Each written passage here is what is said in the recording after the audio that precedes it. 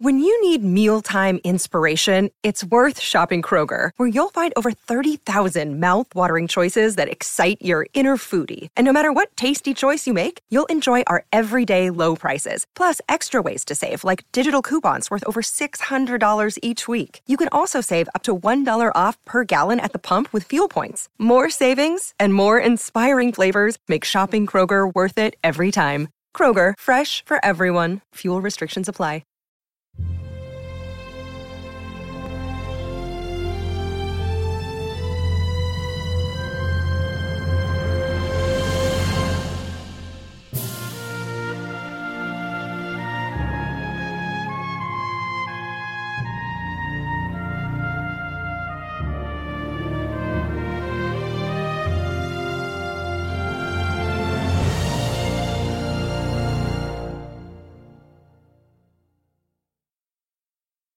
Welcome to 1001 Stories for the Road, where we feature the greatest stories ever written, one chapter at a time.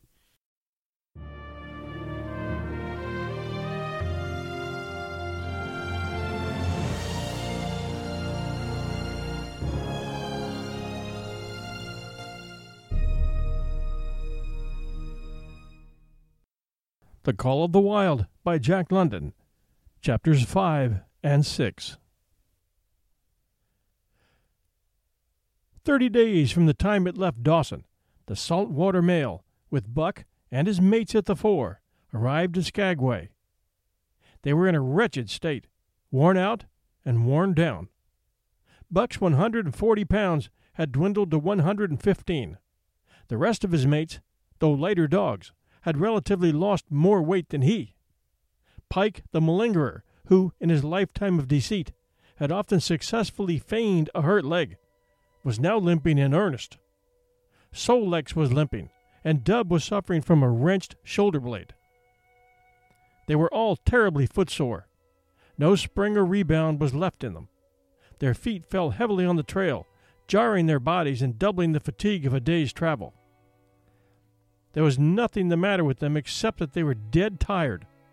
It was not the dead tiredness that comes through brief and excessive effort, from which recovery is a matter of hours, but it was the dead tiredness that comes through the slow and prolonged strength drainage of months of toil. There was no power of recuperation left, no reserve strength to call upon. It had been all used, the last least bit of it. Every muscle, every fiber, every cell was tired, dead tired, and there was reason for it. In less than 5 months, they had traveled 2,500 miles, during the last 1,800 of which they had had but 5 days' rest. When they arrived at Skagway, they were apparently on their last legs. They could barely keep the traces taut, and on the downgrades just managed to keep out of the way of the sled. "Mush on, poor sore feets," the driver encouraged them as they tottered down the main street of Skagway. "Dis is the last. Den we get one long rest, eh? For sure. One bully long rest." The drivers confidently expected a long stopover. Themselves, they had covered 1,200 miles with 2 days' rest, and in the nature of reason and common justice, they deserved an interval of loafing. But so many were the men who had rushed into the Klondike, and so many were the sweethearts, wives, and kin that had not rushed in, that the congested mail was taking on alpine proportions. Also, there were official orders. Fresh batches of Hudson Bay dogs were to take the places of those worthless for the trail. The worthless ones were to be got rid of, and since dogs count for little against dollars, they were to be sold. 3 days passed, by which time Buck and his mates found how really tired and weak they were.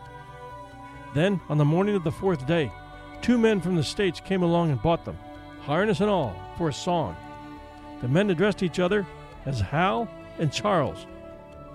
Charles was a middle-aged, lightish-colored man with weak and watery eyes and a mustache that twisted fiercely and vigorously up, giving the lie to the limply drooping lip it concealed. Hal was a youngster of 19 or 20, with a big Colt's revolver and a hunting knife strapped about him on a belt that fairly bristled with cartridges.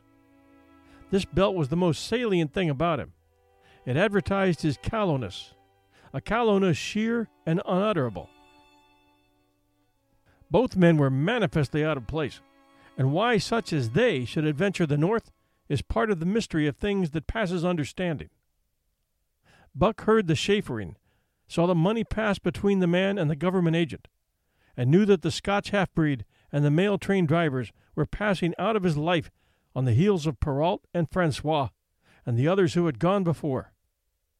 When driven with his mates to the new owner's camp, Buck saw a slipshod and slovenly affair, tent half-stretched, dishes unwashed, everything in disorder.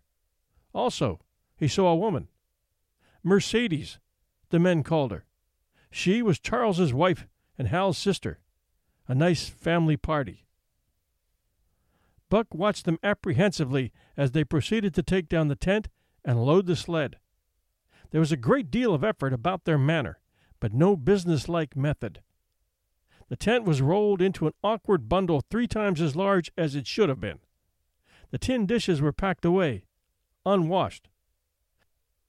Mercedes continually fluttered in the way of her men and kept up an unbroken chattering of remonstrance and advice.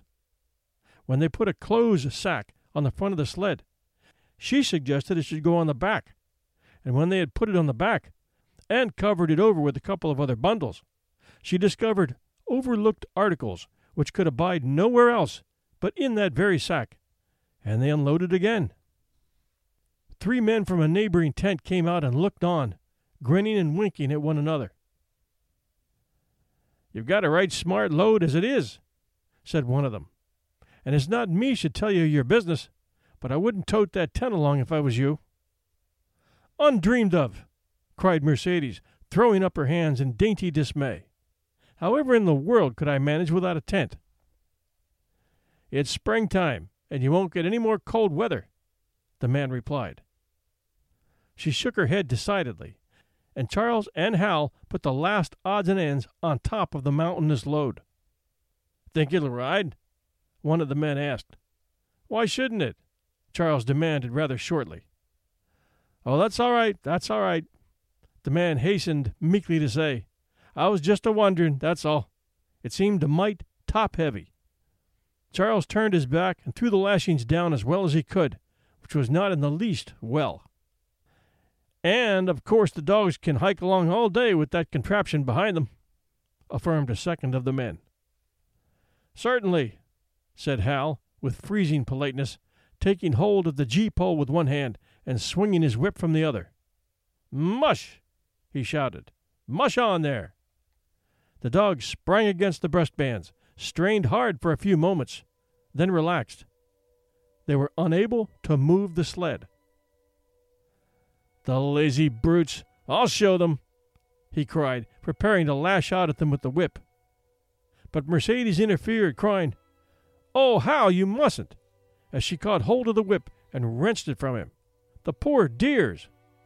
Now you must promise you won't be harsh with them for the rest of the trip, or I won't go a step." "Precious lot you know about dogs," her brother sneered, "and I wish you'd leave me alone. They're lazy, I tell you, and you've got to whip them to get anything out of them. That's their way. You ask any one of those men." Mercedes looked at them imploringly, untold repugnance at sight of pain written in her pretty face. "They're weak as water, if you want to know," came the reply from one of the men. "Plumb tuckered out. That's what's the matter. They need a rest." "Rest be damned," said Hal with his beardless lips, and Mercedes said, "Oh," in pain and sorrow at the oath. But she was a clannish creature, and rushed at once to the defense of her brother. "Never mind that man," she said pointedly. "You're driving our dogs, and you do what you think best with them." Again Hal's whip fell upon the dogs. They threw themselves against the breastbands, dug their feet into the packed snow, got down low to it, and put forth all their strength. The sled held as though it were an anchor.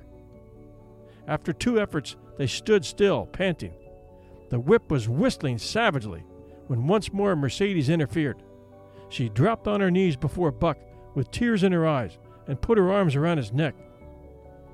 "You poor, poor dears," she cried sympathetically. "Why don't you pull hard? Then you wouldn't be whipped." Buck did not like her, but he was feeling too miserable to resist her, taking it as part of the day's miserable work. One of the onlookers, who had been clenching his teeth to suppress hot speech, now spoke up. "It's not that I care a whoop what becomes of you, but for the dog's sakes, I just want to tell you that you can help them a mighty lot by breaking out that sled. The runners are froze fast. Throw your weight against the G-pole, right and left, and break it out." A third time the attempt was made, but this time, following the advice, Hal broke out the runners which had been frozen to the snow. The overloaded and unwieldy sled forged ahead, Buck and his mate struggling frantically under the rain of blows. 100 yards ahead, the path turned and sloped steeply onto the main street. It would have required an experienced man to keep the top-heavy sled upright, and Hal was not such a man. As they swung out on the turn, the sled went over, spilling half its load through the loose lashings. The dogs never stopped. The lightened sled bounded on its side behind them. They were angry because of the ill treatment they had received and the unjust load. Buck was raging. He broke into a run. The team followed his lead. Hal cried, "Whoa, whoa!" but they gave no heed. He tripped and was pulled off his feet. The capsized sled ground over him, and the dogs dashed on up the street, adding to the gaiety of Skagway as they scattered the remainder of the outfit along its chief thoroughfare. Kind-hearted citizens caught the dogs and gathered up the scattered belongings. Also, they gave advice. Half the load and twice the dogs, if they ever expected to reach Dawson, which was what was said. Hal and his sister and brother-in-law listened unwillingly, pitched tent, and overhauled the outfit.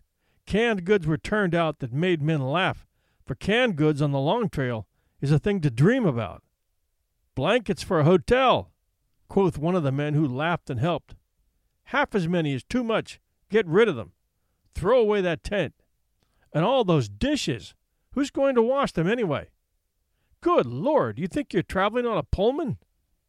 And so it went, the inexorable elimination of the superfluous.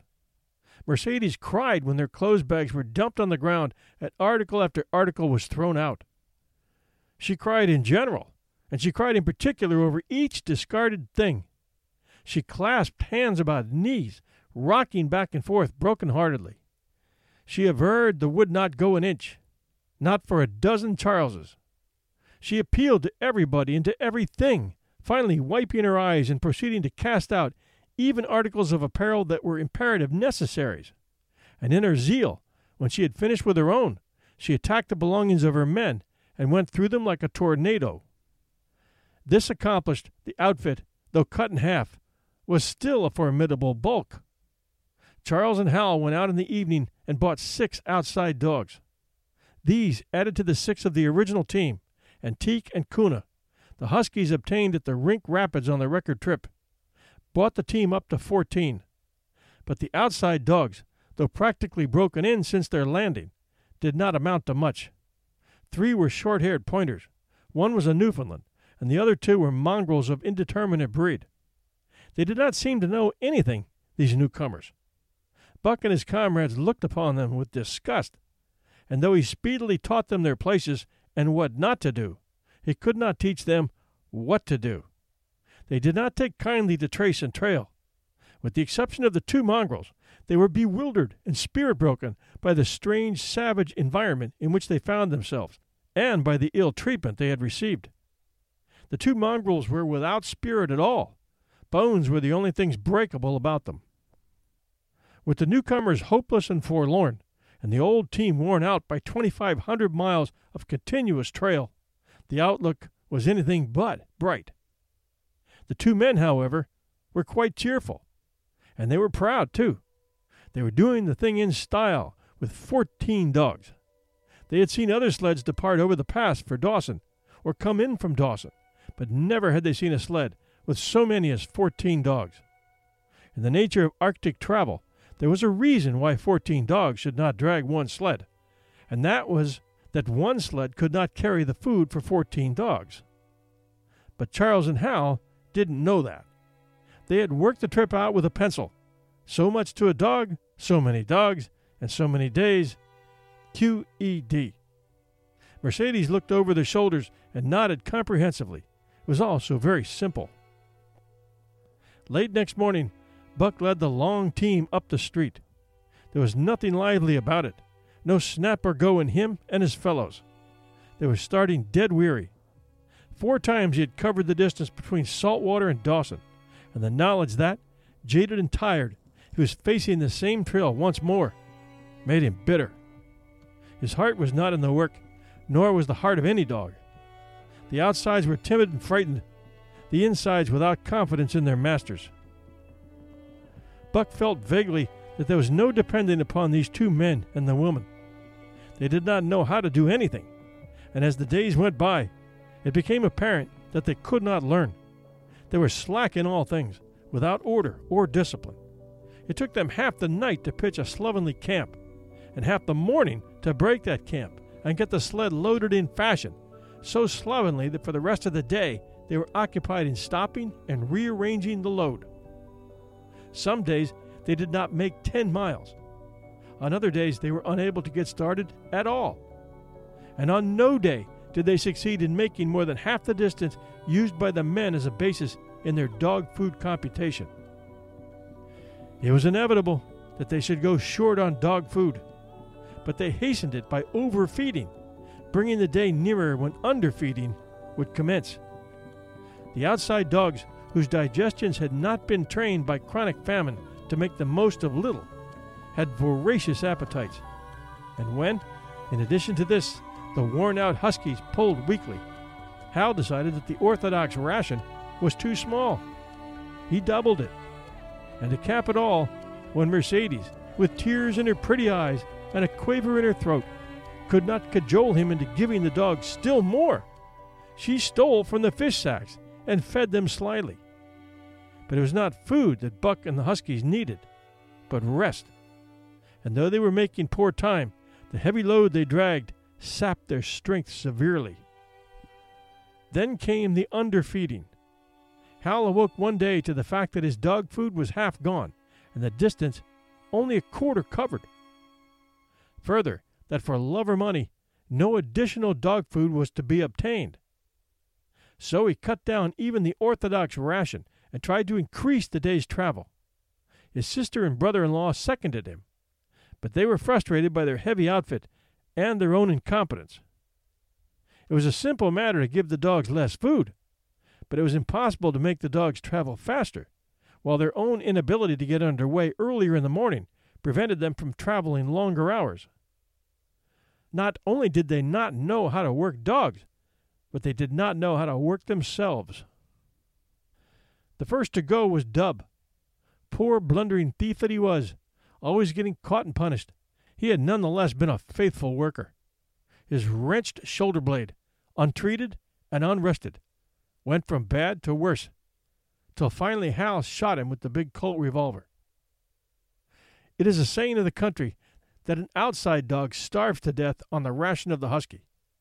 So the 6 outside dogs under Buck could do no less than die on half the ration of the husky. The Newfoundland went first, followed by the 3 short-haired pointers, the 2 mongrels hanging more grittily on to life, but going in the end. By this time all the amenities and gentlenesses of the Southland had fallen away from the 3 people. Shorn of its glamour and romance, Arctic travel became to them a reality too harsh for their manhood and womanhood. Mercedes ceased weeping over the dogs, being too occupied with weeping over herself and with quarreling with her husband and brother. To quarrel was the one thing they were never too weary to do. Their irritability arose out of their misery, increased with it, doubled upon it, outdistanced it. The wonderful patience of the trail which comes to men who toil hard and suffer sore, and remain sweet of speech and kindly, did not come to these 2 men and the woman. They had no inkling of such a patience. They were stiff and in pain. Their muscles ached, their bones ached, their very hearts ached, and because of this they became sharp of speech, and hard words were first on their lips in the morning and last at night. Charles and Hal wrangled whenever Mercedes gave them a chance. It was the cherished belief of each that he did more than his share of the work, and neither forbore to speak this belief at every opportunity. Sometimes Mercedes sided with her husband, sometimes with her brother. The result was a beautiful and unending family quarrel, starting from a dispute as to which should chop a few sticks for the fire, a dispute which concerned only Charles and Hal, presently would be lugged in the rest of the family, fathers, mothers, uncles, cousins, people thousands of miles away, and some of them dead. That Hal's views on art, or the sort of society plays his mother's brother wrote, should have anything to do with the chopping of a few sticks of firewood, passes comprehension. Nevertheless, the quarrel was as likely to tend in that direction as in the direction of Charles's political prejudices. And that Charles' sister's tale-bearing tongue should be relevant to the building of a Yukon fire was apparent only to Mercedes, who disburdened herself of copious opinions upon that topic, and incidentally upon a few other traits unpleasantly peculiar to her husband's family. In the meantime, the fire remained unbuilt, the camp half-pitched, and the dogs unfed. Mercedes nursed a special grievance, the grievance of sex. She was pretty and soft, and had been chivalrously treated all her days. But the present treatment by her husband and brother was everything save chivalrous. It was her custom to be helpless. They complained, upon which impeachment of what to her was her most essential sex prerogative, she made their lives unendurable. She no longer considered the dogs, and because she was sore and tired, she persisted in riding on the sled. She was pretty and soft, but she weighed 120 pounds, a lusty last straw to the load dragged by the weak and starving animals. She rode for days, till they fell in the traces, and the sled stood still. Charles and Hal begged her to get off and walk, pleaded with her, entreated, the while she wept and importuned heaven with a recital of their brutality. On one occasion they took her off the sled by main strength. They never did it again. She let her dogs go limp like a spoiled child and sat down on the trail. They went their way, but she did not move. After they had traveled 3 miles, they unloaded the sled, came back for her, and by main strength put her on the sled again. In the excess of their own misery, they were callous to the suffering of their animals. Hal's theory, which he practiced on others, was that one must get hardened. He had started out preaching it to his sister and brother-in-law. Failing there, he hammered it into the dogs with a club. At the 5 fingers, the dog food gave out, and a toothless old squaw offered to trade them a few pounds of frozen horsehide for the Colt's revolver that kept the big hunting knife company at Hal's hip. A poor substitute for food was this hide, just as it had been stripped from the starved horses of the cattlemen 6 months back. In its frozen state, it was more like strips of galvanized iron, and when a dog wrestled it into his stomach, it thawed into thin and innutritious leathery strings and into a mass of short hair, irritating and indigestible. And through it all, Buck staggered along at the head of the team, as in a nightmare. He pulled when he could. When he could no longer pull, he fell down and remained down till blows from whip or club drove him to his feet again. All the stiffness and gloss had gone out of his beautiful furry coat. The hair hung down, limp and draggled, or matted with dried blood where Hal's club had bruised him. His muscles were wasted away to knotty strings, and the flesh pads had disappeared, so that each rib and every bone in his frame were outlined cleanly through the loose hide that was wrinkled in folds of emptiness. It was heartbreaking. Only Buck's heart was unbreakable. The man in the red sweater had proved that. As it was with Buck, so it was with his mates. They were perambulating skeletons. There were 7 altogether, including him. In their very great misery, they had become insensible to the bite of the lash or the bruise of the club. The pain of the beating was dull and distant, just as the things their eyes saw and their ears heard seemed dull and distant. They were not half living or quarter living. There were simply so many bags of bones in which sparks of life fluttered faintly. When a halt was made, they dropped down in the traces like dead dogs, and the spark dimmed and paled and seemed to go out. And when the club or whip fell upon them, the spark fluttered feebly up, and they tottered to their feet and staggered on. There came a day when Billy, the good-natured, fell and could not rise. Hal had traded off his revolver, so he took the axe and knocked Billy on the head as he lay in the traces, then cut the carcass out of the harness and dragged it to one side. Buck saw, and his mates saw, and they knew that this thing was very close to them. In the next day, Kuna went, and but 5 of them remained. Joe, too far gone to be malignant.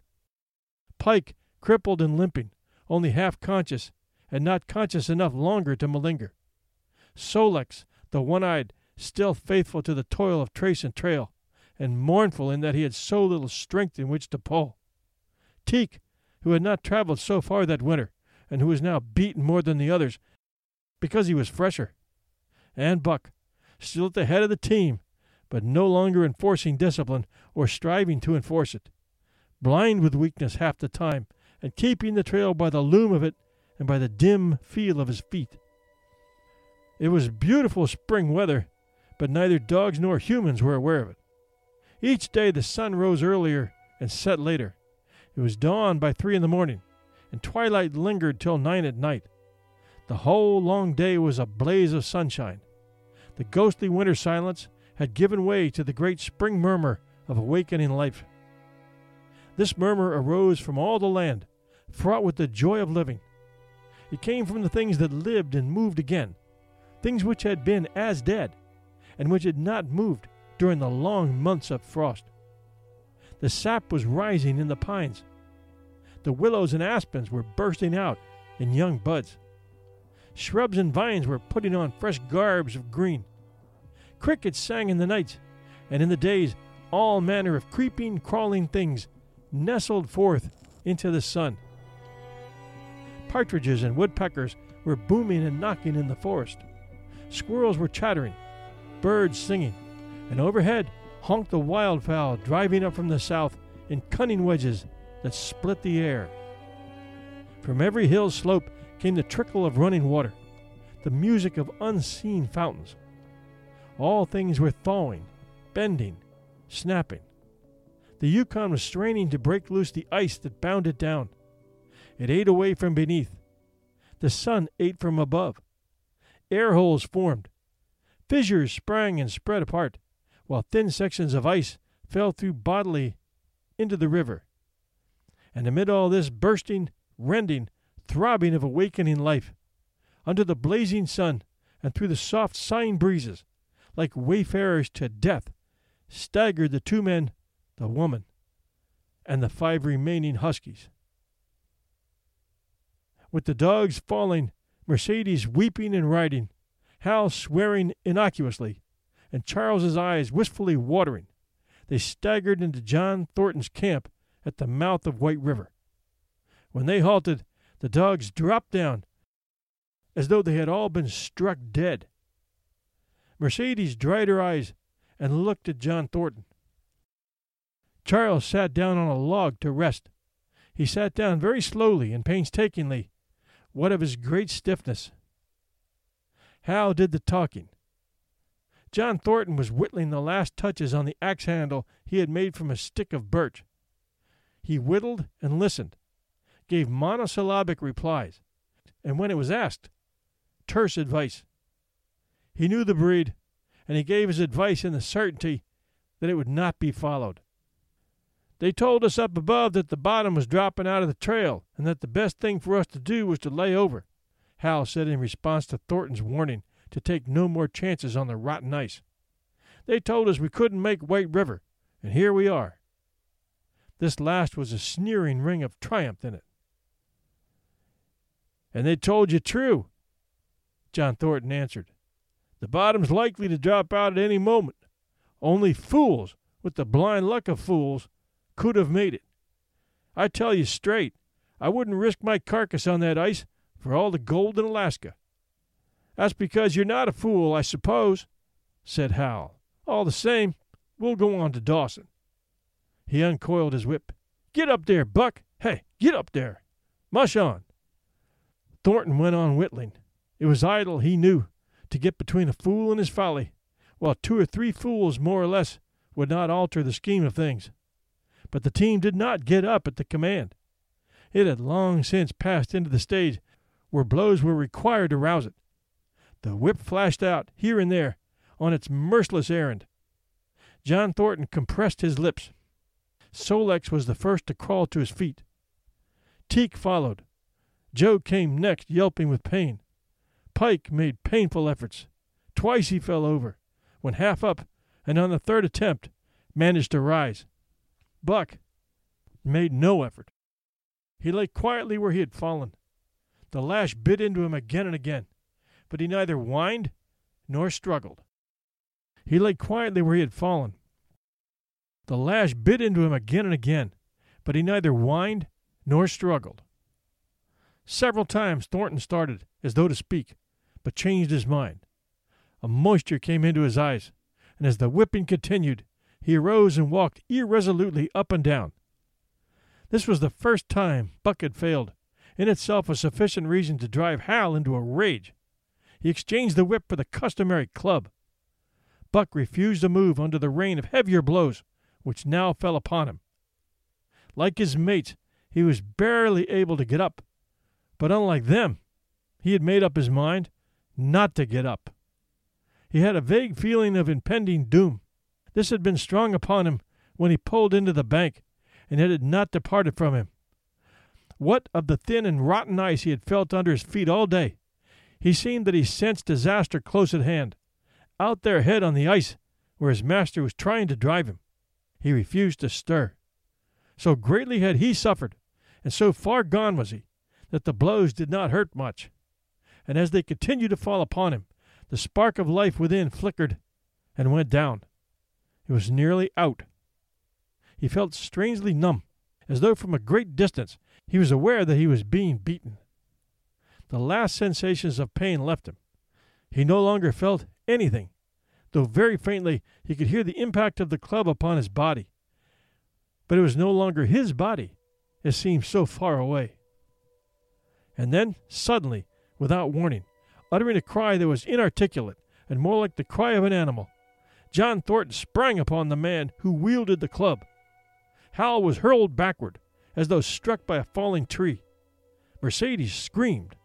Charles looked on wistfully, wiped his watery eyes, but did not get up because of the stiffness.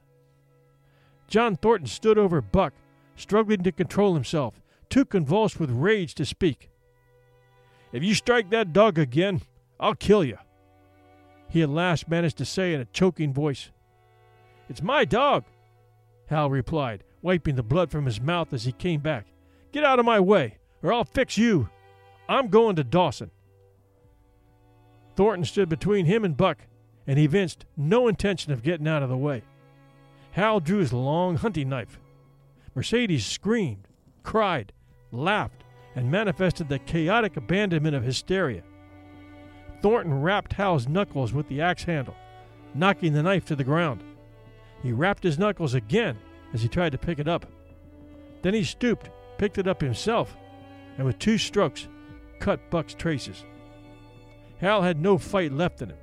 Besides, his hands were full with his sister, or his arms, rather, while Buck was too near dead to be of further use in hauling the sled. A few minutes later, they pulled off from the bank and down the river. Buck heard them go and raised his head to see. Pike was leading, Sol-leks was at the wheel, and between were Joe and Teek. They were limping and staggering. Mercedes was riding the loaded sled. Hal guided at the gee-pole, and Charles stumbled along in the rear. As Buck watched them, Thornton knelt beside him and with rough, kindly hands searched for broken bones. By the time his search had disclosed nothing more than many bruises and a state of terrible starvation, the sled was a quarter of a mile away. Dog and man watched it crawling along over the ice. Suddenly, they saw its back end drop down as into a rut, and the gee-pole, with Hal clinging to it, jerk into the air. Mercedes' scream came to their ears. They saw Charles turn and make one step to run back, and then a whole section of ice gave way, and the dogs and humans disappeared. A yawning hole was all that was to be seen. The bottom had dropped out of the trail. John Thornton and Buck looked at each other. "You poor devil," said John Thornton, and Buck licked his hand. Hey, it's Kaylee Cuoco for Priceline. Ready to go to your happy place for a happy price? Well, why didn't you say so? Just download the Priceline app right now and save up to 60% on hotels. So whether it's Cousin Kevin's Kazoo Concert in Kansas City, go Kevin, or Becky's Bachelorette Bash in Bermuda, you never have to miss a trip ever again. So download the Priceline app today. Your savings are waiting. Go to your happy place for a happy price. Go to your happy price, Priceline. When John Thornton froze his feet in the previous December, his partners had made him comfortable and left him to get well, going on themselves up the river to get out a raft of saw logs for Dawson. He was still limping slightly at the time he rescued Buck, but with the continued warm weather, even the slight limp left him. And here, lying by the riverbank through the long spring days, watching the running water, listening lazily to the songs of birds and the hum of nature, Buck slowly won back his strength. A rest comes very good after one has traveled 3,000 miles, and it must be confessed that Buck waxed lazy as his wounds healed. His muscles swelled out, and the flesh came back to cover his bones. For that matter, they were all loafing. Buck, John Thornton, and Skeet and Nig, waiting for the raft to come that was to carry them down to Dawson. Skeet was a little Irish setter who early made friends with Buck, who, in a dying condition, was unable to resent her first advances. She had the doctor trait which some dogs possess, and as a mother cat washes her kittens, so she washed and cleansed Buck's wounds. Regularly, each morning, after he had finished his breakfast, she performed her self-appointed task, till he came to look for her ministrations as much as he did for Thornton's. Nig, equally friendly, though less demonstrative, was a huge black dog, half bloodhound and half deerhound, with eyes that laughed and a boundless good nature. To Buck's surprise, these dogs manifested no jealousy toward him. They seemed to share the kindliness and largeness of John Thornton. As Buck grew stronger, they enticed him into all sorts of ridiculous games, in which Thornton himself could not forbear to join, and in this fashion Buck romped through his convalescence and into a new existence. Love, genuine, passionate love, was his for the first time. This he had never experienced at Judge Miller's down in the sun-kissed Santa Clara Valley. With the judge's sons hunting and tramping, it had been a working partnership. With the judge's grandsons, a sort of pompous guardianship, and with the judge himself, a stately and dignified friendship. But love that was feverish and burning, that was adoration, that was madness. It had taken John Thornton to arouse. This man had saved his life, which was something, but further, he was the ideal master. Other men saw to the welfare of their dogs from a sense of duty and business expediency. He saw to the welfare of his as if they were his own children, because he could not help it. And he saw further. He never forgot a kindly greeting or a cheering word, and to sit down for a long talk with them. Gas, he called it, was as much delight as theirs. He had a way of taking Buck's head roughly between his hands and resting his own head upon Buck's, of shaking him back and forth, all the while calling him ill names that to Buck were love names.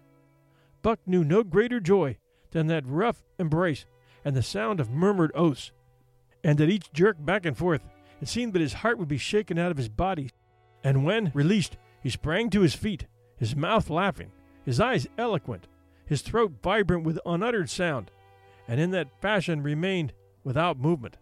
John Thornton would reverently exclaim, "God, you can all but speak." Buck had a trick of love expression that was akin to hurt. He would often seize Thornton's hand in his mouth and close so fiercely that the flesh bore the impress of his teeth for some time afterward.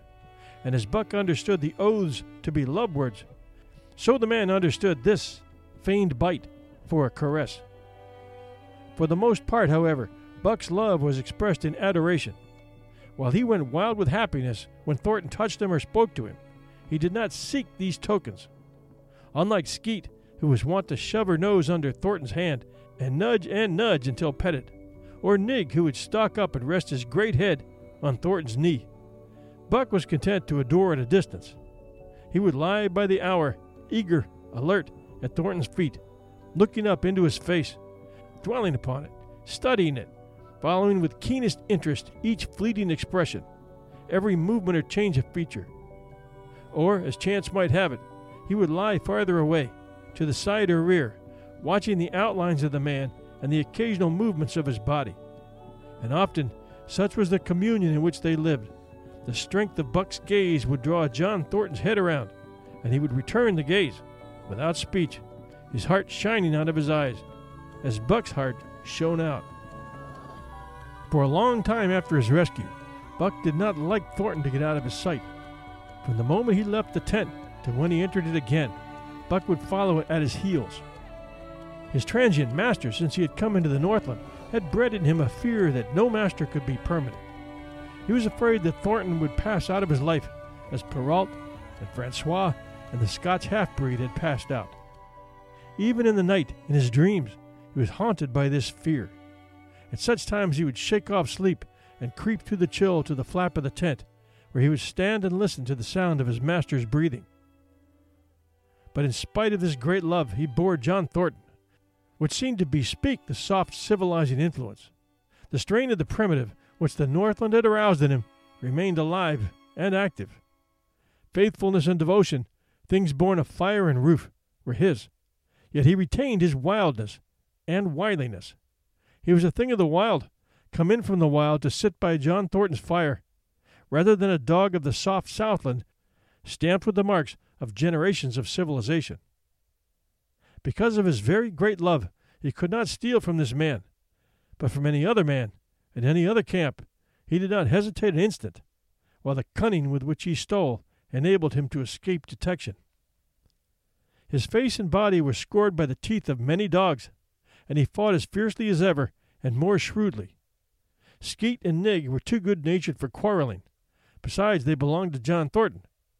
But the strange dog, no matter what the breed or valor, swiftly acknowledged Buck's supremacy, or found himself struggling for life with a terrible antagonist. And Buck was merciless.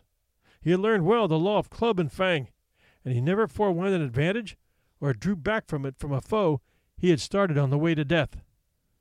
He had taken lessons from Spitz and from the chief fighting dogs of the police and mail, and knew there was no middle course.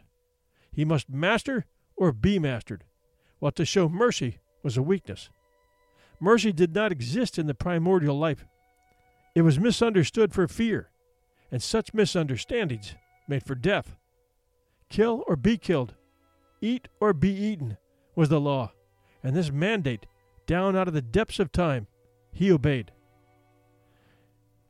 He was older than the days he had seen and the breaths he had drawn. He linked the past with the present, and the eternity behind him throbbed through him in a mighty rhythm to which he swayed as the tides and seasons swayed. He sat by John Thornton's fire, a broad-breasted dog, white-fanged and long-furred, but behind him were the shades of all manner of dogs, half-wolves and wild wolves, urgent and prompting, tasting the savor of meat he ate, thirsting for the water he drank, scenting the wind with him, listening with him and telling him the sounds made by the wildlife in the forest, dictating his moods, directing his actions, lying down to sleep with him when he lay down, and dreaming with him and beyond him, and becoming themselves the stuff of his dreams. So peremptorily did those shades beckon him, that each day mankind and the claims of mankind slipped farther from him. Deep in the forest a call was sounding, and as often he heard this call, mysteriously thrilling and luring. He felt compelled to turn his back upon the fire and the beaten earth around it, and to plunge into the forest, and on and on. He knew not where or why, nor did he wonder where or why, the call sounding imperiously deep in the forest. But as often he gained the soft, unbroken earth and the green shade, the love for John Thornton drew him back to the fire again. Thornton alone held him. The rest of mankind was as nothing. Chance travelers might praise or pet him, but he was cold under it all, and from a too demonstrative man, he would get up and walk away. When Thornton's partners, Hans and Pete, arrived on the long-expected raft, Buck refused to notice them till he learned they were close to Thornton. After that, he tolerated them in a passive sort of way, accepting favors from them as though he favored them by accepting. They were of the same large type as Thornton, living close to the earth, thinking simply and seeing clearly. And ere they swung the raft into the big eddy by the sawmill at Dawson, they understood Buck and his ways, and did not insist upon intimacy, such as obtained from Skeet and Nig. For Thornton, however, his love seemed to grow and grow. He alone among men could put a pack upon Buck's back in the summer traveling. Nothing was too great for Buck to do when Thornton commanded. "I'm not hankering to be the man that lays hands on you while he's around," Pete announced conclusively, nodding his head toward Buck. "Pai Chingo," was Hans' contribution. "Not mineself either." It was at Circle City, ere the year was out, that Pete's apprehensions were realized. Black Burton, a man evil-tempered and malicious, had been picking a quarrel with a tenderfoot at the bar, when Thornton stepped good-naturedly between. Buck, as was his custom, was lying in a corner, head on paws, watching his master's every action. Burton struck out, without warning, straight from the shoulder.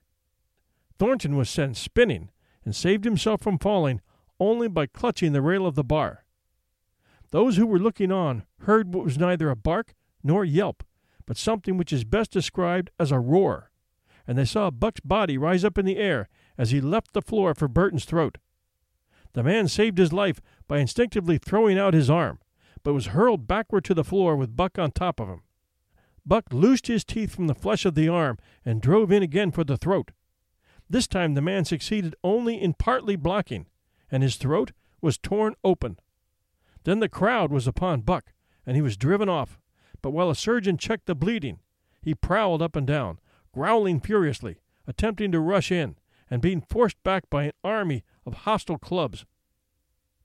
A miners' meeting was called on the spot, decided that the dog had sufficient provocation, and Buck was discharged, but his reputation was made, and from that day his name spread through every camp in Alaska. Later on, in the fall of the year, he saved John Thornton's life in quite another fashion. The three partners were lining a long and narrow poling boat down a bad stretch of rapids on the 40-mile creek. Hans and Pete moved along the bank, snubbing with a thin manila rope from tree to tree, while Thornton remained in the boat, helping its descent by means of a pole and shouting directions to the shore.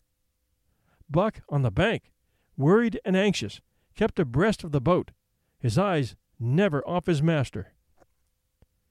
At a particularly bad spot, where a ledge of barely submerged rocks jutted out into the river, Hans cast out the rope, and, while Thornton poled the boat out under the stream, ran down the bank with the end in his hand to snub the boat when it had cleared the ledge. This it did, and was flying downstream in a current as swift as a mill race, when Hans checked it with the rope, but checked too suddenly. The boat flirted over and snubbed into the bank bottom up, while Thornton, flung sheer out of it, was carried downstream toward the worst part of the rapids, a stretch of wild water in which no swimmer could live. Buck had sprung in on the instant, and at the end of 300 yards, amidst a mad swirl of water, he overhauled Thornton. When he felt him grasp his tail, Buck headed for the bank, swimming with all his splendid strength. But the progress shoreward was slow, the progress downstream amazingly rapid. From below came the fatal roaring, where the wild current went wilder, and was rent in shreds and spray by the rocks which thrust through like the teeth of an enormous comb. The suck of the water as it took the beginning of the last steep pitch was frightful, and Thornton knew that the shore was impossible. He scraped furiously over a rock, bruised across a second, and struck a third with crushing force. He clutched its slippery top with both hands, releasing Buck, and above the roar of the churning water shouted, "Go, Buck, go!" Buck could not hold his own, and swept on downstream, struggling desperately, but unable to win back. When he heard Thornton's command repeated, he partly reared out of the water, throwing his head high, as though for a last look, then turned obediently toward the bank. He swam powerfully and was dragged ashore by Pete and Hans at the very point where swimming ceased to be possible and destruction began. They knew that the time a man could cling to a slippery rock in the face of that driving current was a matter of minutes, and they ran as fast as they could up the bank to a point far above where Thornton was hanging on. They attached the line with which they had been snubbing the boat to Buck's neck and shoulders, being careful that it should neither strangle him nor impede his swimming, and launched him into the stream. He struck out boldly, but not straight enough into the stream. He discovered the mistake too late, when Thornton was abreast of him and a bare half-dozen strokes away, while he was being carried helplessly past. Hans promptly snubbed with the rope, and as though Buck were a boat, the rope thus tightening on him in the sweep of the current, he was jerked onto the surface, and under the surface he remained till his body struck against the bank and was hauled out. He was half drowned, and Hans and Pete threw themselves upon him, pounding the breath into him and the water out of him. He staggered to his feet and fell down. The faint sound of Thornton's voice came to them, and though they could not make out the words of it, they knew that he was in his extremity. His master's voice acted on Buck like an electric shock. He sprang to his feet and ran up the bank ahead of the men to the point of his previous departure. Again the rope was attached and he was launched, and again he struck out, but this time straight into the stream. He had miscalculated once, but he would not be guilty of it a second time. Hans paid out the rope, permitting no slack, while Pete kept it clear of coils. Buck held on till he was on a line straight above Thornton. Then he turned, and with the speed of an express train, headed down upon him. Thornton saw him coming, and as Buck struck him like a battering ram, with the whole force of the current behind him, he reached up and closed with both arms around the shaggy neck. Hans snubbed the rope around the tree, and Buck and Thornton were jerked onto the water. Strangling, suffocating, sometimes one uppermost and sometimes the other, dragging over the jagged bottom, smashing against rocks and snags, they finally veered into the bank. Thornton came to, belly downward, and being violently propelled back and forth across a drift log by Hans and Pete. His first glance was for Buck, over whose limp and apparently lifeless body Nig was setting up a howl, while Skeet was licking the wet face and closed eyes. Thornton was himself bruised and battered, and he went carefully over Buck's body when he had been brought around, finding 3 broken ribs. "That settles it," he announced. "We camp right here." And camp they did, till Buck's ribs knitted, and he was able to travel. That winter at Dawson, Buck performed another exploit, not so heroic, perhaps, but one that put his name many notches higher on the totem pole of Alaskan fame. This exploit was particularly gratifying to the 3 men, for they stood in need of the outfit which it furnished, and were enabled to make a long-desired trip into the Virgin East, where miners had not yet appeared. It was brought about by a conversation in the El Dorado saloon, in which men waxed boastful of their favorite dogs. Buck, because of his record, was the target for these men, and Thornton was driven stoutly to defend him. At the end of half an hour, one man stated that his dog could start a sled with 500 pounds and walk off with it. A second bragged 600 for his dog, and a third 700. "Pooh," said John Thornton. "Buck can start 1,000 pounds." "And break it out, and walk off with it for 100 yards?" demanded Mathewson, a Bonanza king, he of the 700 vaunt. "And break it out, and walk off with it for 100 yards, John Thornton said coolly. "Well," Mathewson said, slowly and deliberately, so that all could hear, "I've got $1,000 that says he can't, and there it is." So saying, he slammed a sack of gold dust the size of a bologna sausage down upon the bar. Nobody spoke. Thornton's bluff, if bluff it was, had been called. He could feel a flush of warm blood creeping up his face. His tongue had tricked him. He did not know whether Buck could start 1,000 pounds. Half a ton? The enormousness of it appalled him. He had great faith in Buck's strength, and had often thought him capable of starting such a load, but never, as now, had he faced the possibility of it. The eyes of a dozen men fixed upon him, silent and waiting. Further, he had no $1,000, nor had Hans or Pete. "I've got a sled standing outside now with 20 50-pound sacks of flour on it," Matheson went on with brutal directness. "So don't let that hinder you." Thornton did not reply. He did not know what to say. He glanced from face to face in the absent way of a man who has lost the power of thought and is seeking somewhere to find the thing that will start it going again. The face of Jim O'Brien, a mastodon king, an old-time comrade, caught his eyes. It was a cue to him, seeming to rouse him to do what he would never have dreamed of doing. "Can you lend me 1,000?" he asked, almost in a whisper. "Sure," answered O'Brien, thumping down a plethoric sack by the side of Matheson's. "Though it's little faith I'm having, John, that the beast can do the trick." The El Dorado emptied its occupants into the street to see the test. The tables were deserted, and the dealers and gamekeepers came forth to see the outcome of the wager and to lay odds. Several hundred men, furred and mittened, banked around the sled within easy distance. Matheson's sled, loaded with 1,000 pounds of flour, had been standing for a couple of hours, and in the intense cold, it was 60 below zero, the runners had frozen fast to the hard-packed snow. Men offered odds of 2-1 that Buck couldn't budge the sled. A quibble arose concerning the phrase, "break out." O'Brien contended it was Thornton's privilege to knock the runners loose, leaving Buck to break it out from a dead standstill. Matheson insisted that the phrase included breaking the runners from the frozen grip of the snow. A majority of the men who had witnessed the making of the bet decided in Matheson's favor, whereat the odds went up to 3-1 against Buck. There were no takers. Not a man believed him capable of the feat. Thornton had been hurried into the wager, heavy with doubt, and now that he looked at the sled itself, the concrete fact, with the regular team of 10 dogs curled up in the snow before it, the more impossible the task appeared. Matheson waxed jubilant. 3-1, he proclaimed. "I'll lay you another 1,000 at that figure. Thornton, what do you say?"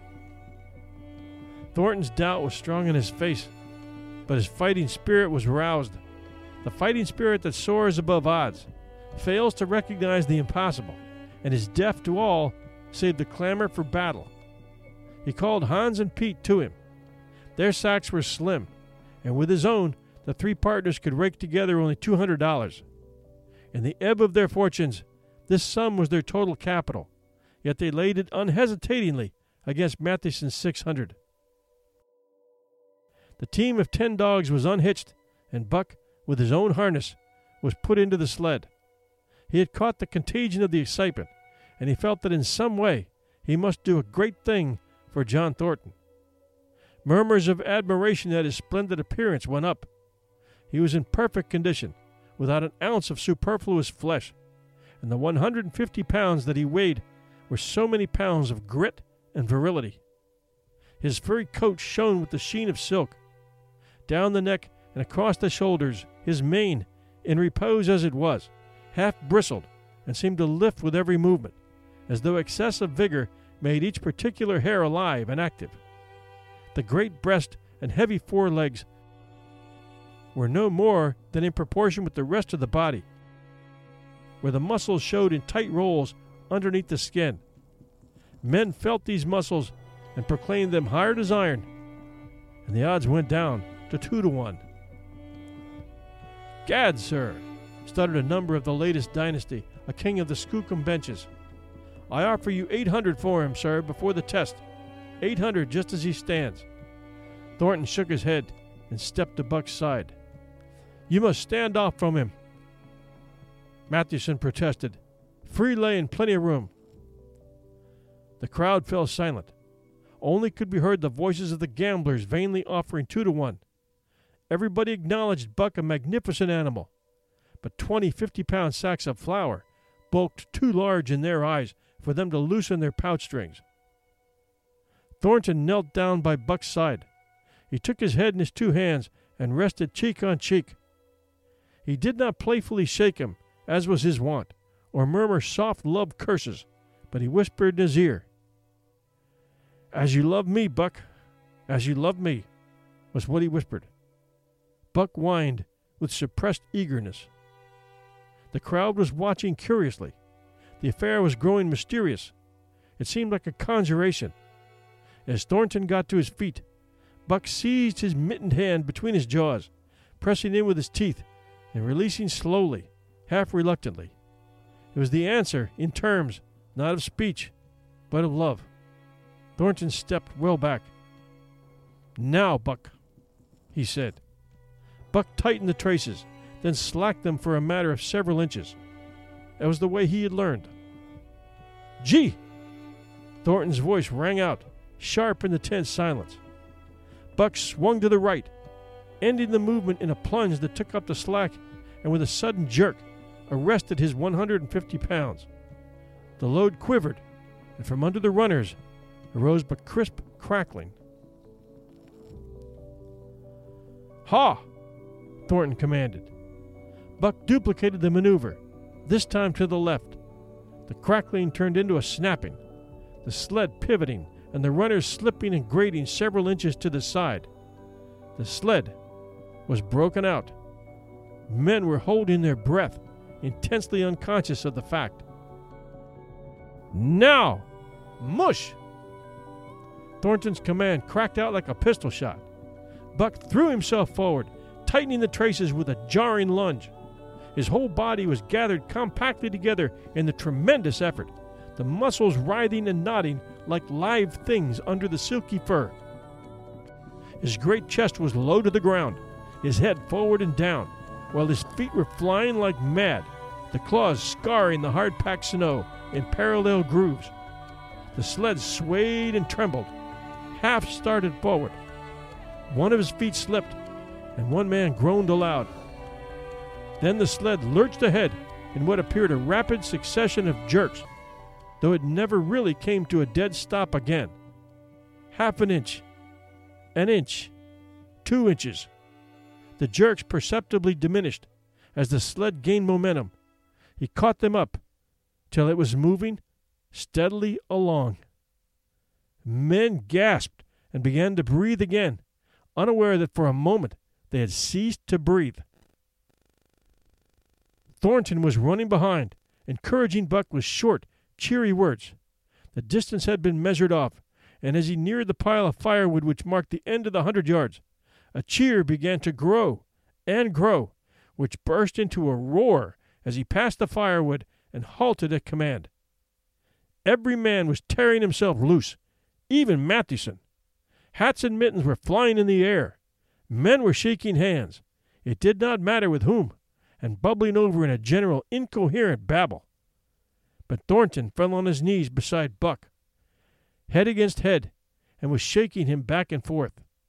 Those who hurried up heard him cursing Buck, and he cursed him long and fervently, and softly, and lovingly. "Gad, sir, gad," spluttered the skookum bench king. "I'll give you 1,000 for him, sir, 1,000. No, 1,200. Thornton rose to his feet.